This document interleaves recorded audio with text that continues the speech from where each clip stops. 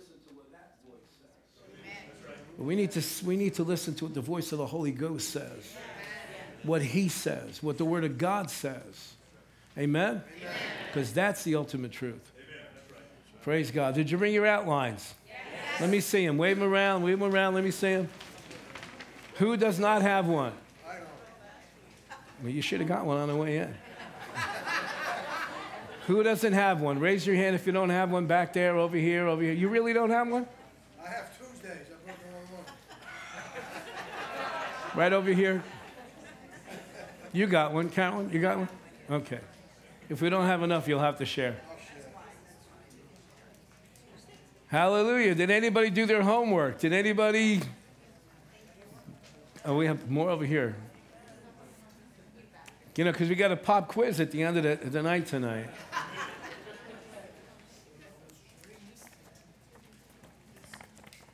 Look at you guys. I can't believe, look at nasty night like this, and you guys come out. That is awesome. Awesome. I just can imagine how it pleases the heart of the Father. Because it would have been so easy to say, the weather's nasty tonight, I'm going to stay home. But you didn't. Amen? Amen. All right. So last week, for those of you that maybe were not here last week, we're doing something a little bit different. We started last week, it'll probably be the next couple of weeks. We're using this outline, and we're making it more of an interactive night tonight. We're going to go through the scriptures. We're going to go through the outlines together. We're going to read what we need to read. If you have a question, this is the scenario in which you're welcome to ask questions, okay? If you want to make a comment about something that we're talking about, this is now, let's keep it within the framework of here, okay? But this is a great atmosphere to ask those kind of questions that maybe you wanted the opportunity to ask but never really got around to it. And what you're going to see happen is what we saw happen last week. Somebody will say something, and it'll spark an idea in somebody, because iron sharpens iron. Amen? Amen? And so we'll see the Holy Spirit direct us tonight and move us in the direction that he wants us to go. Amen? So we're good with this? Yes. All right. So now we have a few individuals with microphones around, I think. We will in a minute. So we're going to start in section B. Those of you that were not here last week, please take your outline home. You can do the outline on your own on the first section. Section B, how does God see me? And that song tonight was perfect for what we're... Amen. How does God see me? Because let's face it, there's three major things that as Christians, as believers, that we need to focus in on. Number one, who God is. Number two, who are we in relationship to him? And then the third one is, who is the devil now? Amen. Now. Because a lot of people have the idea of the devil, how he was able to conduct himself before the cross. Okay? After the cross, it's different, right? Let's not forget that, okay? Yeah, I need to teach on that. I need to teach on that. Barb, remind me, I need to teach on that. Okay? All right, so how does God see me? You can follow with me, and then the first scripture that we're going to go to is 2 Corinthians 5:21. You got that up on the screen? Just leave that there for now. Okay. God the Father loves us more than our earthly father does, and he has given us certain instructions to obey. These instructions are not intended to restrict us or to keep us from having fun. They are actually for our good. God knows what is best for us, and his commandments are designed to enable us to live life to the fullest. Although the quality of our friendship with God can change according to our behavior, our right standing with God is not based on our goodness or on our behavior. Our right standing with God is based solely upon the love of God and the blood of Jesus. How does God see us? 2 Corinthians chapter 5, verse 21. Let's go through the mechanics of this, okay? We're not in a hurry tonight, right? No. Good. For he, now, if you're going to look up this scripture, and please on Wednesday nights, bring your Bible. Well, Pastor, I got my phone. No, you can't write on your phone. Bring your Bibles. Turn to somebody and say, next Wednesday, bring your Bible.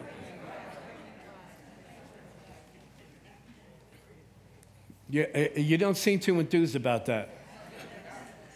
Listen to me. I'm on my probably 5th Bible right now. In 38 years, that's not too bad. And every time I get a new one, I go back to my original Bible to see the notes that I wrote, and I transfer them into my new Bible. You need to do that so that when you go back and maybe 10 years later, you go to a certain scripture and go, oh, I remember when God used that in my life and such, and you'll have your notes there.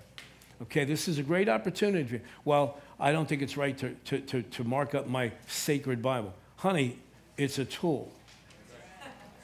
And if you don't want to write in your fancy Bible that you keep on the coffee table, then go get yourself a cheap one in Walmart, and so you can write in it.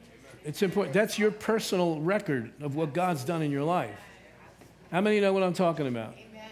I mean, I got some Bibles that's so marked up with different colored pens and all this other kind of stuff. And back, from back in the day when people actually brought their Bibles to church. There was a time when people actually brought their Bibles to church. Or maybe we should have a rental program. We'll rent you a Bible for the night.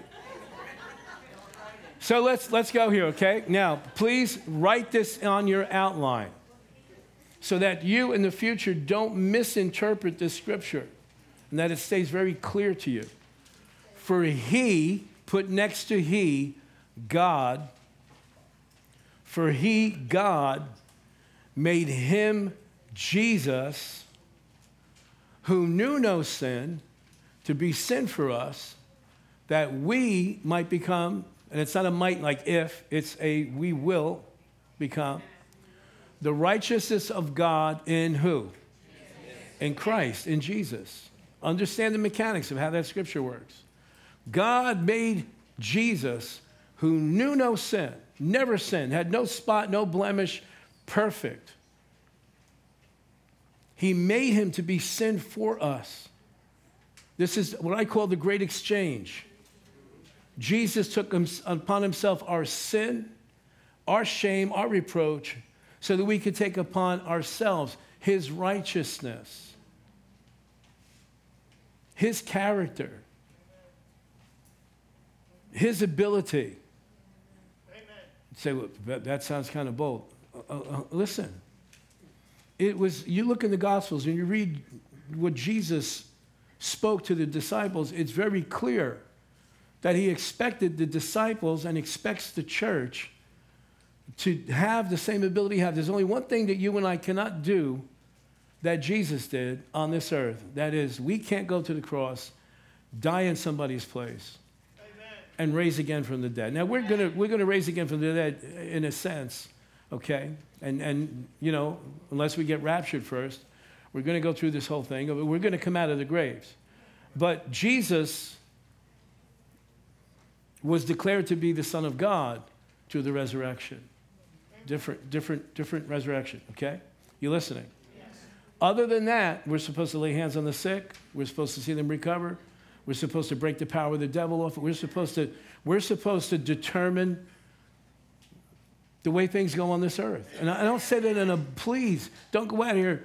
I'm not saying that out of a haughtiness, or I'm not saying that I'm talking about the confidence. Because listen to me, it takes faith for us to believe that we can operate in the fullness of what Jesus intended for his church. Amen. It's much easier to sit back and go, oh, I don't think I could ever do that. Oh, I don't think I could ever go to the hospital and pray for somebody and see them heal. Well, then you're saying Jesus is a liar.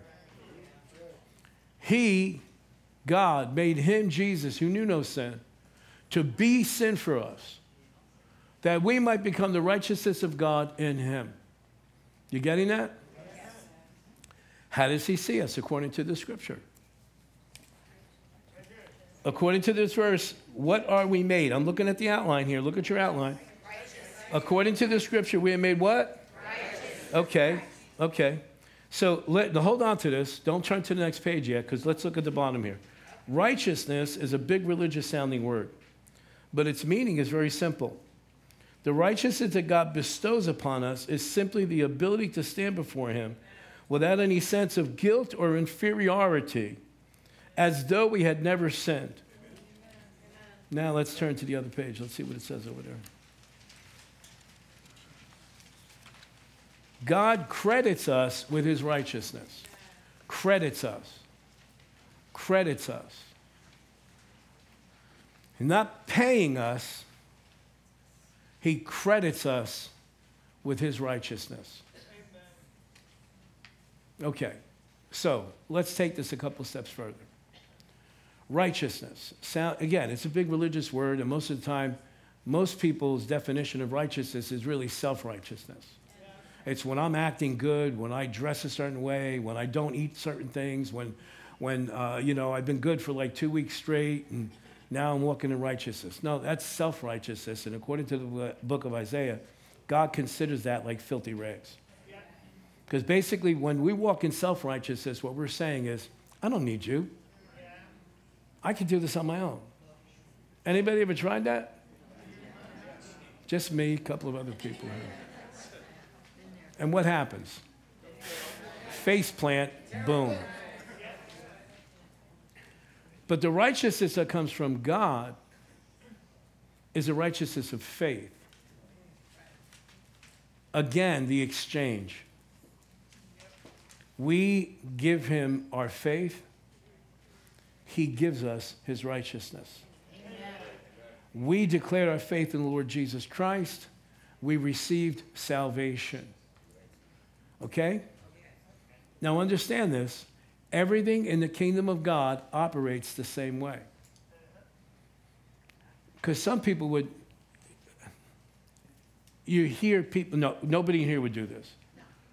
But you hear people sometimes say, but Pastor, I don't understand why I'm not getting healed. I go to church all the time. I'm paying my tithes. I spend 6 hours a day reading the Bible and praying. Okay, so where are you going with this? What's your point? You're trying to earn something that can only come by faith. Now, it's not to say that faith doesn't have any action to it. But it's not an action of earning, it's an action of receiving. Did you get that? It's not an action of earning, it's an action of receiving and walking in faith. Yes? Okay, let's wait till the mic gets over there. Say that the righteous are as bold as a lion. Proverbs. And we go to the throne of God with that boldness. Did you see my notes from this weekend? I'm new here. Okay, I'm going to say, because, yeah, hold on to that, because I'm teaching on that this weekend. Don't spoil it. So you're going to be here this weekend? Are you going to be here this weekend? Act surprised. Turn to somebody this week and go, oh my God, that is so good.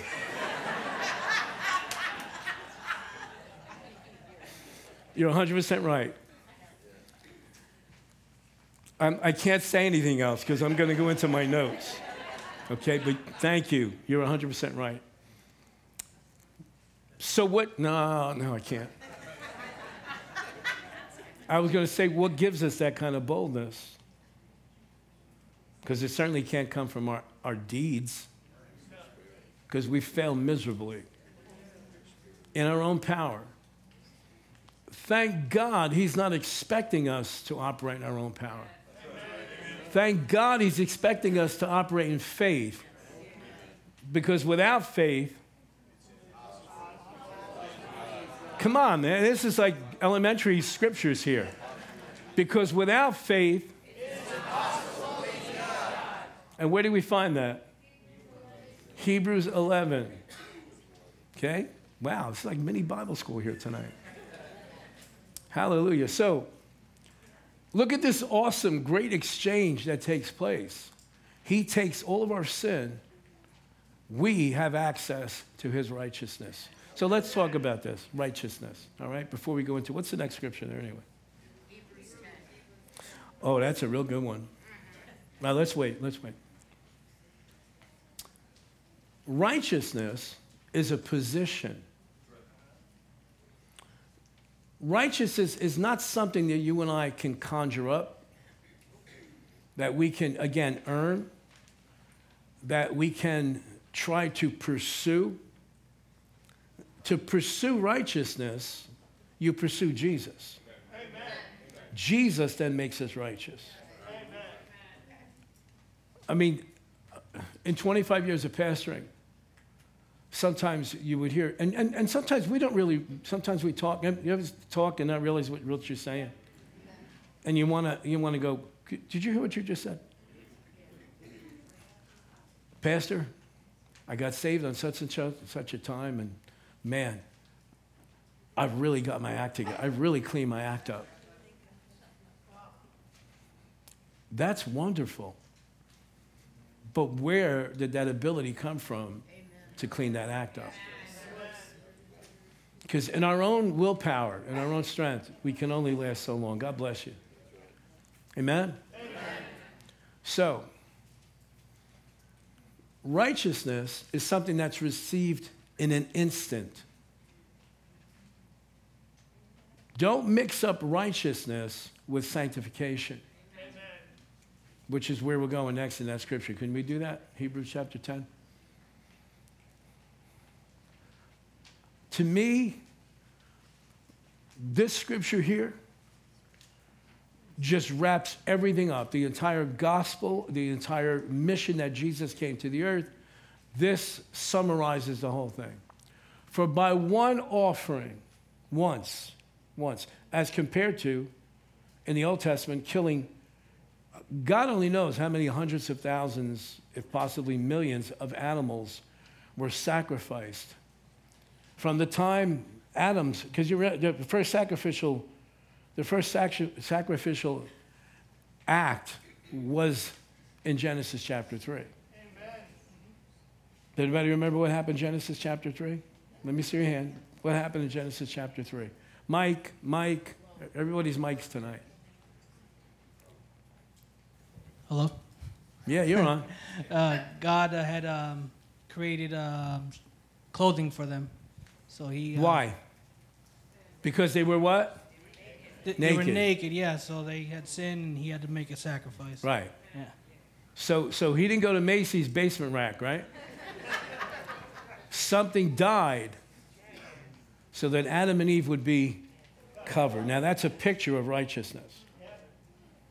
And it's a really very rich picture of righteousness, because I personally believe, since this is a precedent-setting event, that God took those skins off of those animals as soon as those animals were dead, warm, bloody, and put those on Adam and Eve so they would get the idea. Your sin cost a life. Now, if you look at the rest of the Bible and you see how God operates in patterns, we can safely assume that they were probably sheep. Because you see that theme all throughout the Word of God, from Genesis all the way to the book of Revelation. You see that theme. So, all of those animals that were slain, and that's what this chapter is really talking about, chapter 8, chapter 9, chapter 10, even going into 11 in the book of Hebrews, is comparing Christ's sacrifice to the Old Testament animal sacrifices. Now, mind you, all those animals, they really didn't die in vain, because when an animal was killed, that meant that the person who presented that or was a recipient of that sacrifice, their sins now were covered for how long? 1 year. Expiration date. Next year, on that same day, you got to come back and do the same thing. But watch this now. Watch this now. Although the person's sins were covered, nobody walked away born again. You went to the temple, you sacrificed an animal, your sin was covered for a year, but your nature was not changed. And that's what the writer of Hebrews, I believe, is the Apostle Paul. That's why he's making this point here. For by one offering he has perfected, for how long? Forever. Oh, so there's no expiration date. I don't have to go back and get born again on the anniversary of the day that I got born again. It's one offering forever. Now watch this now. Let's go through the whole thing again, because this is really important. This is going to give you the answer like, well, I'm born again. Well, how come I'm still sinning? I'm born again. How come I still have these flaws? I'm born again. How come I'm still having to struggle and deal with this, that, and the other thing? Watch. For by one offering he has perfected forever those who are, say it loud, being. Being is continuous, right? Those who are being what? Sanctified. So let's go. What does sanctified mean? Set apart. Come on, who else? Raise your hand. Raise your hand. Everybody froze all of a sudden? Made holy, or being made holy. Anybody else? Set apart, sanctified. Born again. Well, born again, yeah. But born again is the perfected thing. So we're born again. Our spirit is made perfect.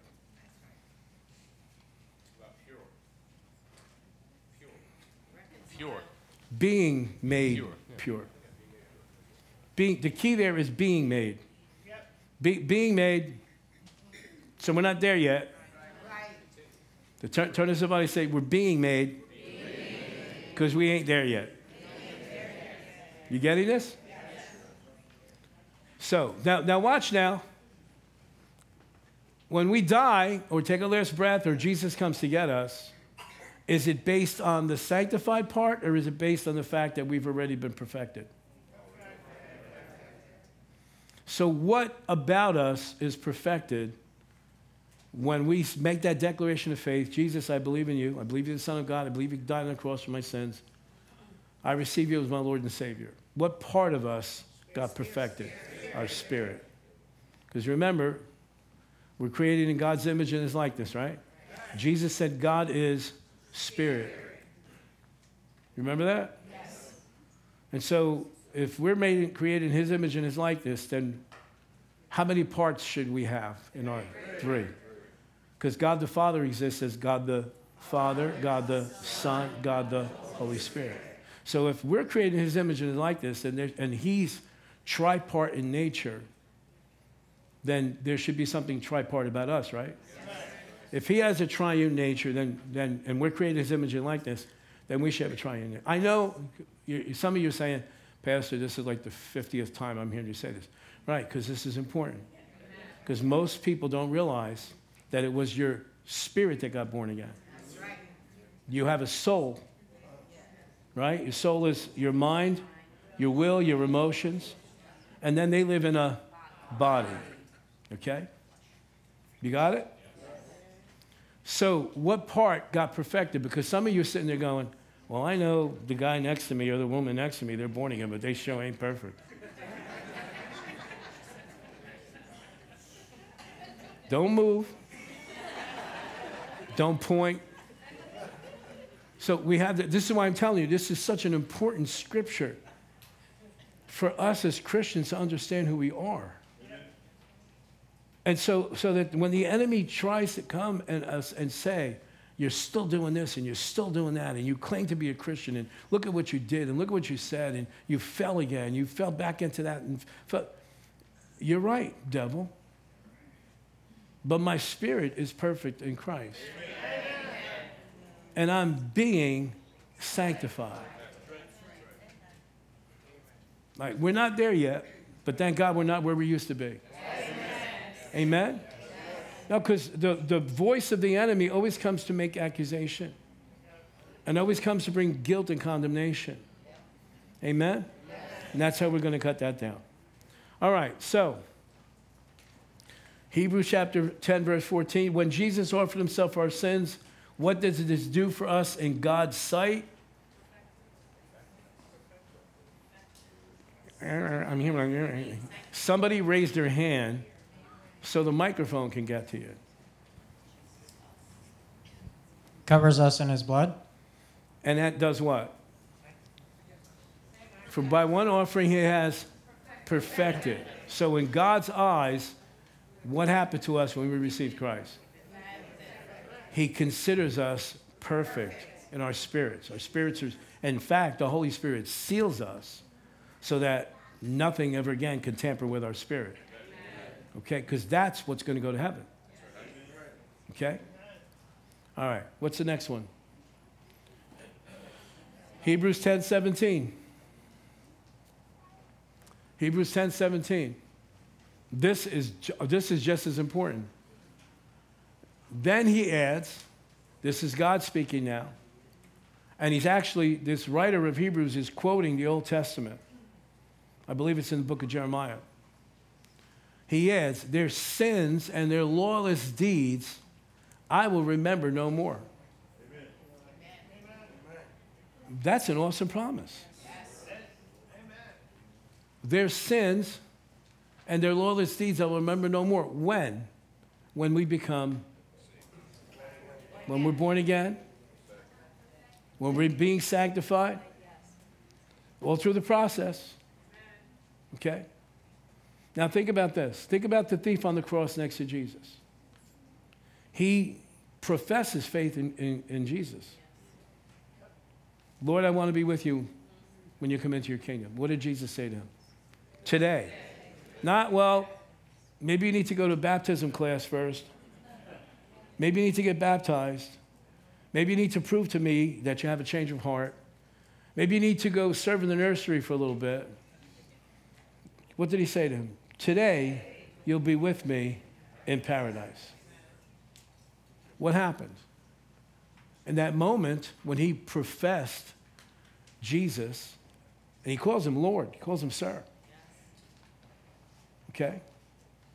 What happened? Now that man got born again, it's still old covenant, because Jesus didn't die and resurrect yet. He didn't raise from the dead yet. But he still got saved just like all the other Old Testament saints got saved. He put his faith in what was going to happen in the future. Now, that future was a lot shorter than Abraham. Abraham's 2,500 years before. And Abraham believed God, and it was accredited to him as righteousness. Okay? He put his faith in an event that was going to take place in the future. When you and I got born again, we put our faith in an event that took place when? In the past. Done deal. Right? Remember, what did Jesus say on the cross? It is finished. It's fulfilled. Okay? You got this? Their sins, thank God. Does everybody say thank God? Thank God. Their sins and their lawless deeds, I will remember no more. I will remember no more. Thank you, Jesus. Because I don't want that paper trail following me. You getting this? Yes. Anybody got any questions, any comments, anything before we move on? Yes.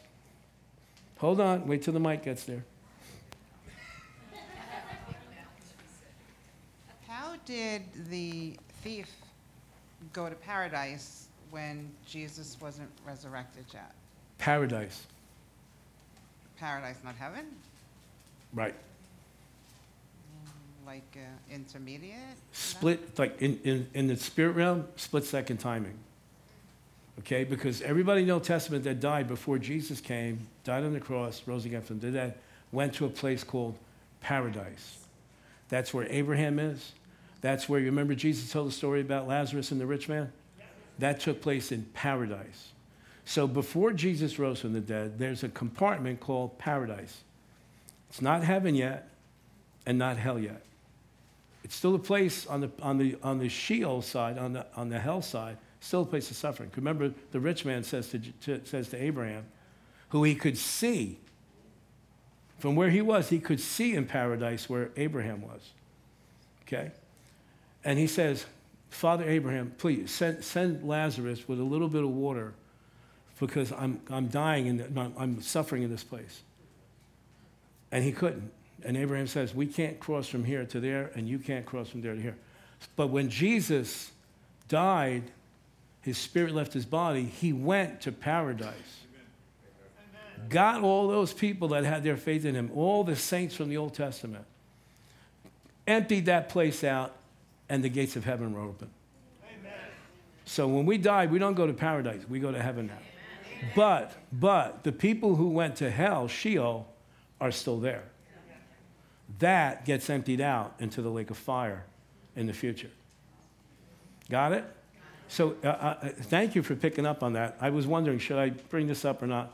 Because it specifically says paradise. Okay? So that's what the Jewish believe? Oh, Because they believe that all of their people, the Messiah hasn't come yet, so all of their people are in this wonderful holding place. I don't know. Like the paradise. I honestly don't know. Well, the Catholics believe in purgatory. Well, that's where purgatory came from. Yeah. Well, that's more of like a little suffer for your sins place, isn't it? Well, yeah, but I mean, I think the idea was based on that, but there's nobody there. You know. Well, save your money you save your money if you're going to go buy masses for somebody that's in there. There's nobody home. They laughed. The last person shut the light.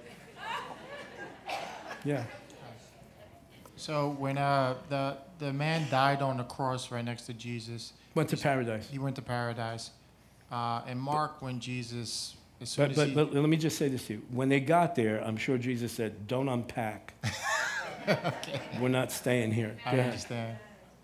Right when Jesus died, Mark talks about all of the prophets of old went up.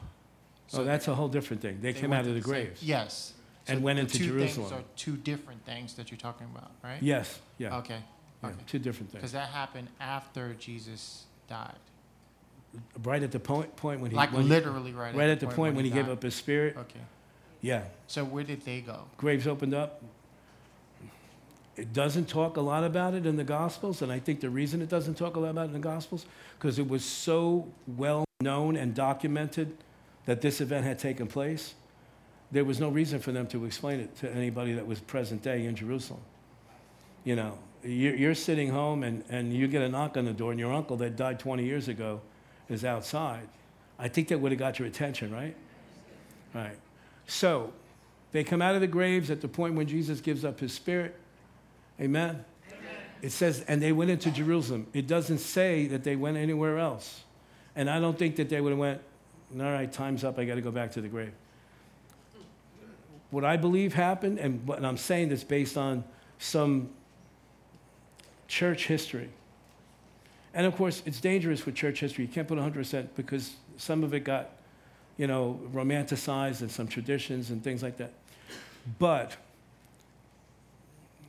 what I believe, consider it for yourself. I mean, it's not going to, whatever. If we get this one wrong, we're not going to go to hell. Okay.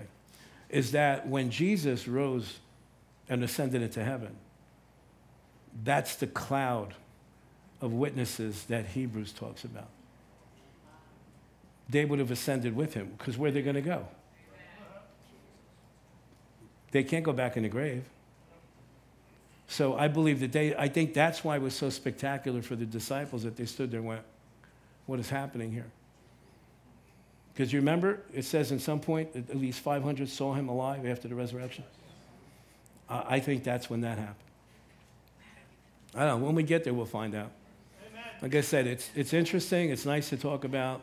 I wouldn't write a book about it, but... All right, anybody else before we move on? I love talking about that stuff, by the way, because that would be like, if Jesus is the first fruits from the dead, then that means I don't know how to say this without sounding funny, there were other fruits after him.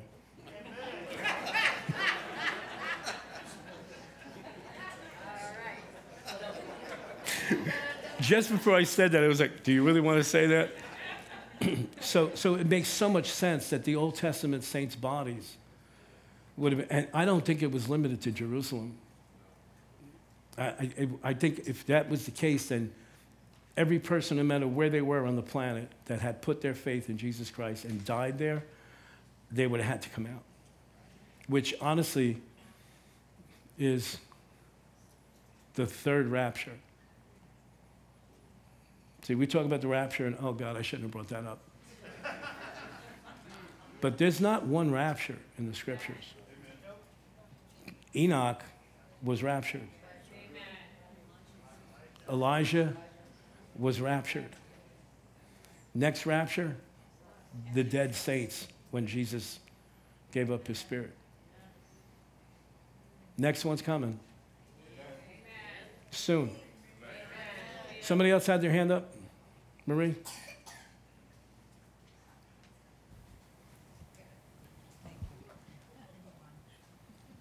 I don't know if this is raising another thing, but I was thinking of glorified bodies. So those would have had glorified bodies, right?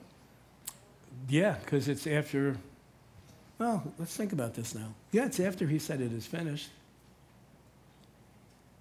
Oh. What do some of you think? Let's get some Bible scholars here. That's a good, yeah, they would have had to. They would have had to, because some of them would have been dead from God knows how long, from Abraham's time. They would have had to have a glorified body. Hey, whatever they had, it had to look better than what they looked like in the grave. So since you're talking about the glorified bodies, what about getting ready to put on your white robe? I'm sorry? What about getting ready to put on your white robe? What does that mean? When we're given a white robe, Yeah. that's basically the symbol of righteousness, that we're given white robes. Because you look in the book of Revelation, everyone in heaven, all the saints in heaven, I'm not talking about like Catholic saints, I'm talking about all of us, because the Bible and New Testament, we're all saints. Okay? Mm-hmm. Every one of them has a white robe. So we are going to get our white robe. Yeah, if we get raptured, Okay. we're all gonna look the same on the way up. Okay. Yeah, white robes. Yeah. Amen. So what's the next scripture? Let's see. 1 John chapter 1, verse 7. Okay, what are we talking about? How does God see us, right? How does God see us? So he sees us as righteous. He sees us as being sanctified on a continual, progressive basis, yes? And that's the one we really better thank God for, all right? So let's see how he sees us in this scripture. But if we walk in the light as he, who's he? Jesus. Don't be afraid, come on, who's he? Jesus. But if we walk in the light as Jesus is in the light, we have, look at how this affects, people say, Pastor, we need teaching on relationship. It's right here. If we walk in the light as he is in the light, what happens? What's the very first thing he mentions here? We have fellowship. What is that? Relationship. Now, doesn't that make the ultimate common sense? If we want to have great relationships, then we need to walk in the light. It's when we step out of walking in the light and we start walking in our own, or walking in sin, or walking in carnality, or walking in just disobedience, is that not going to affect relationships? Yes. Absolutely. But if we walk in the light as he is in the light, we have, let's use the word relationship, because I don't think it changes anything. We have relationship with one another. And the blood of Jesus Christ, his son, does what? Cleanses. Cleanse one time? No. Cleanses. What is that related to? I just realized it. The light bulb just went off. Hebrews chapter 10, verse 14. Oh my God. That's the process of being sanctified. Wow. I never made that connection. And the blood of Jesus Christ, his son, progressively sanctifies us. Cleanses us from all sin. Let's stay in this. Go to verse 8. Sorry, Jay. Well, Jay, hey, maybe if we had somebody out of the crowd here tonight make a commitment to learn how to use the visuals, then you wouldn't have to run back and forth. Turn to somebody and say, he's talking to you.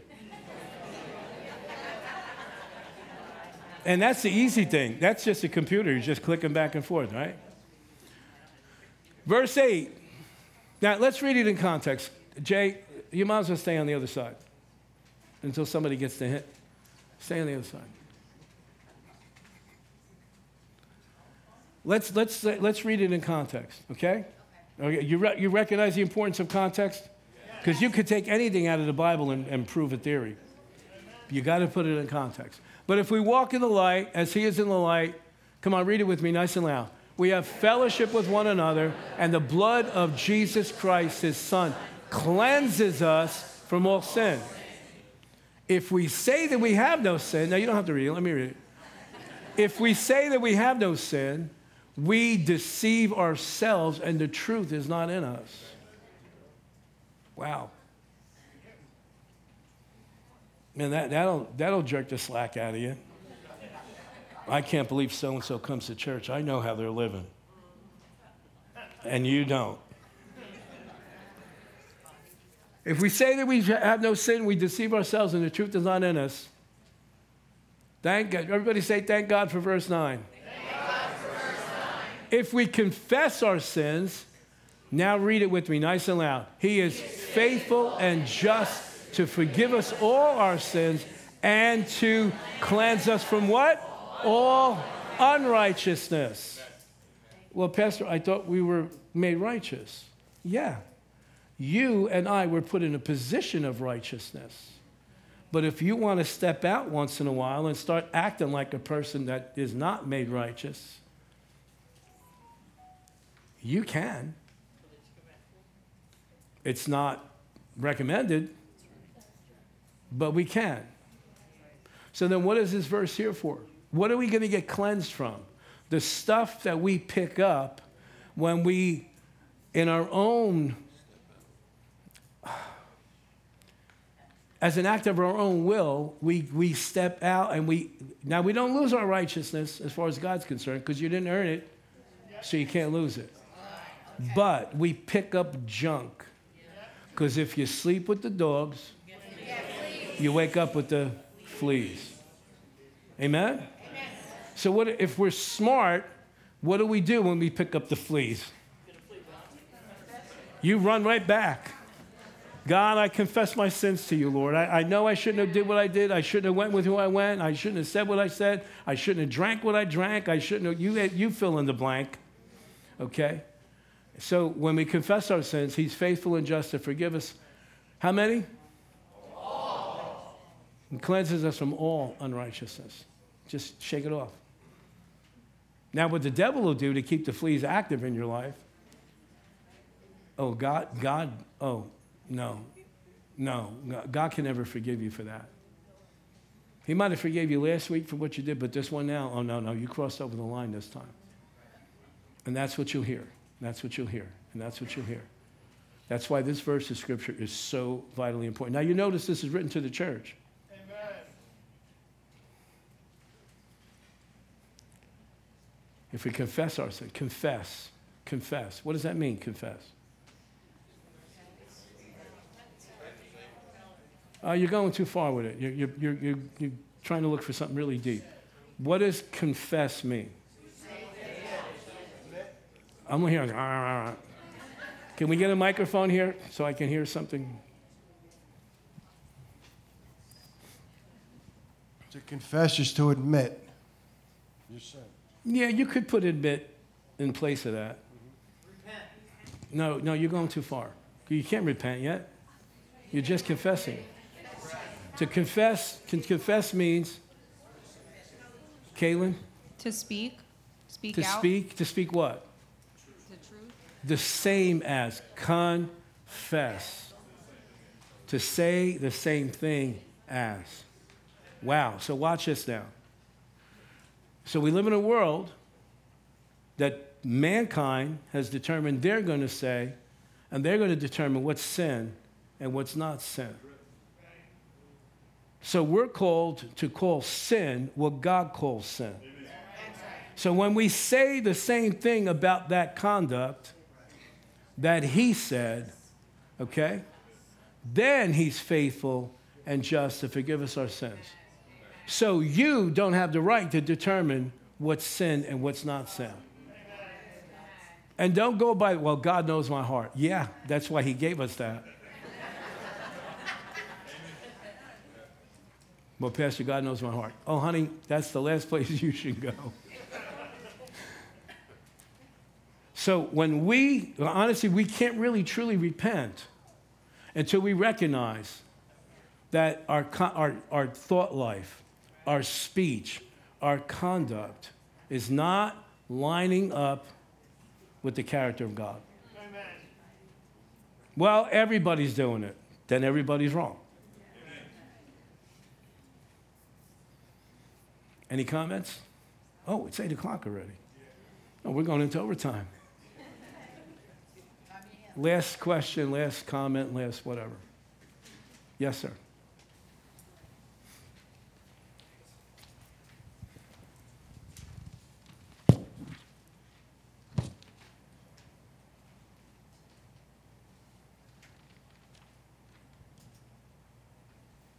I'm sorry, Pastor, I should have brought That's this okay. up earlier. In Hebrews 10:14, hang on a second. It's on the screen, Bill. It's on the screen. When the Word of God tells us that the Father made Jesus to be sin, what does that word "made" mean? Oh, you want to go to 2 Corinthians 5:21? Yes, please. Okay. Okay, how many remember when Jesus met with Nicodemus, John chapter 3? Okay, how did Jesus describe to Nicodemus about who he was? Does anybody remember? Jesus used an example from the Old Testament. Jesus said to Nicodemus, just like Moses lifted up the serpent in the wilderness, so shall the Son of Man be lifted up. And I will draw all. Men is italicized. You take the word men out of there, and then you get the true meaning of what happened to Jesus. And I will draw all what? All sin. Like I picture it like a magnet. And when Jesus was on that cross, man, the sin of mankind was just attaching itself to him. So in that sense, he who knew no sin became sin, that we would become the righteousness of God. Now, does anybody remember the incident? I forget where it is, in Numbers I think it is, where serpents came into the camp of the Israelites because they were grumbling and complaining. Serpents came in, fiery serpents. And they specifically talk about these serpents that are known to be in the wilderness in that area where they were, that were only maybe 2 or 3 feet wide, but their bite was so poisonous. And so I forget how many thousands died. The people run to Moses. Moses runs to God. And God says to Moses, I want you to get a staff. I want you to make a serpent out of bronze. The bronze and brass always represents judgment in the Old Testament. Okay? Remember it says like the heavens will be like brass to you? Okay? That always represents judgment. So what did the people have to do to get healed? They had to look at what? They had to look at what? The bronze serpent. They had to look. Now, isn't it amazing that they had to look at the very thing that was killing them? You getting this? They had to look at the very thing that was killing them. Well, if Jesus on the cross became sin, and we need to look to him, then we are acknowledging and looking to him as our Savior. Amen. Does that answer the question? I don't want to nitpick that. I'm just having that for he made him who knew no sin to be sin for us. For us. Now, did Jesus have any sin in his life? No. So, but it wasn't forced upon. Excuse me? I said it wasn't forced upon. Jesus took it on himself. Yeah. Father, is it possible for this cup to pass? But not my will, but your will be done. So when was Jesus made sin? On the cross. Well, let me ask you this question. Could Jesus have died on the cross if he didn't take sin upon himself? No, there's no way to kill him. So, but he wasn't made sin from the beginning of eternity. He was No, nobody's saying that. at a point in time. No, that scripture doesn't say that. No, that's why I'm asking. Yeah, no, absolutely not. I'm glad you brought that point up so we can clarify. Oh, absolutely not. Remember, he's a spotless lamb. You remember what John the Baptist said when he saw him? Behold the Lamb of God who does what? Takes away the sins of the world. Take them away upon himself. Isaiah 53. He himself took upon himself all of our sin, all of our, you know, fill in the blanks. And by his stripes, we are healed. Got it? Anything else before we're done for tonight, Caitlin? Did you have fun tonight?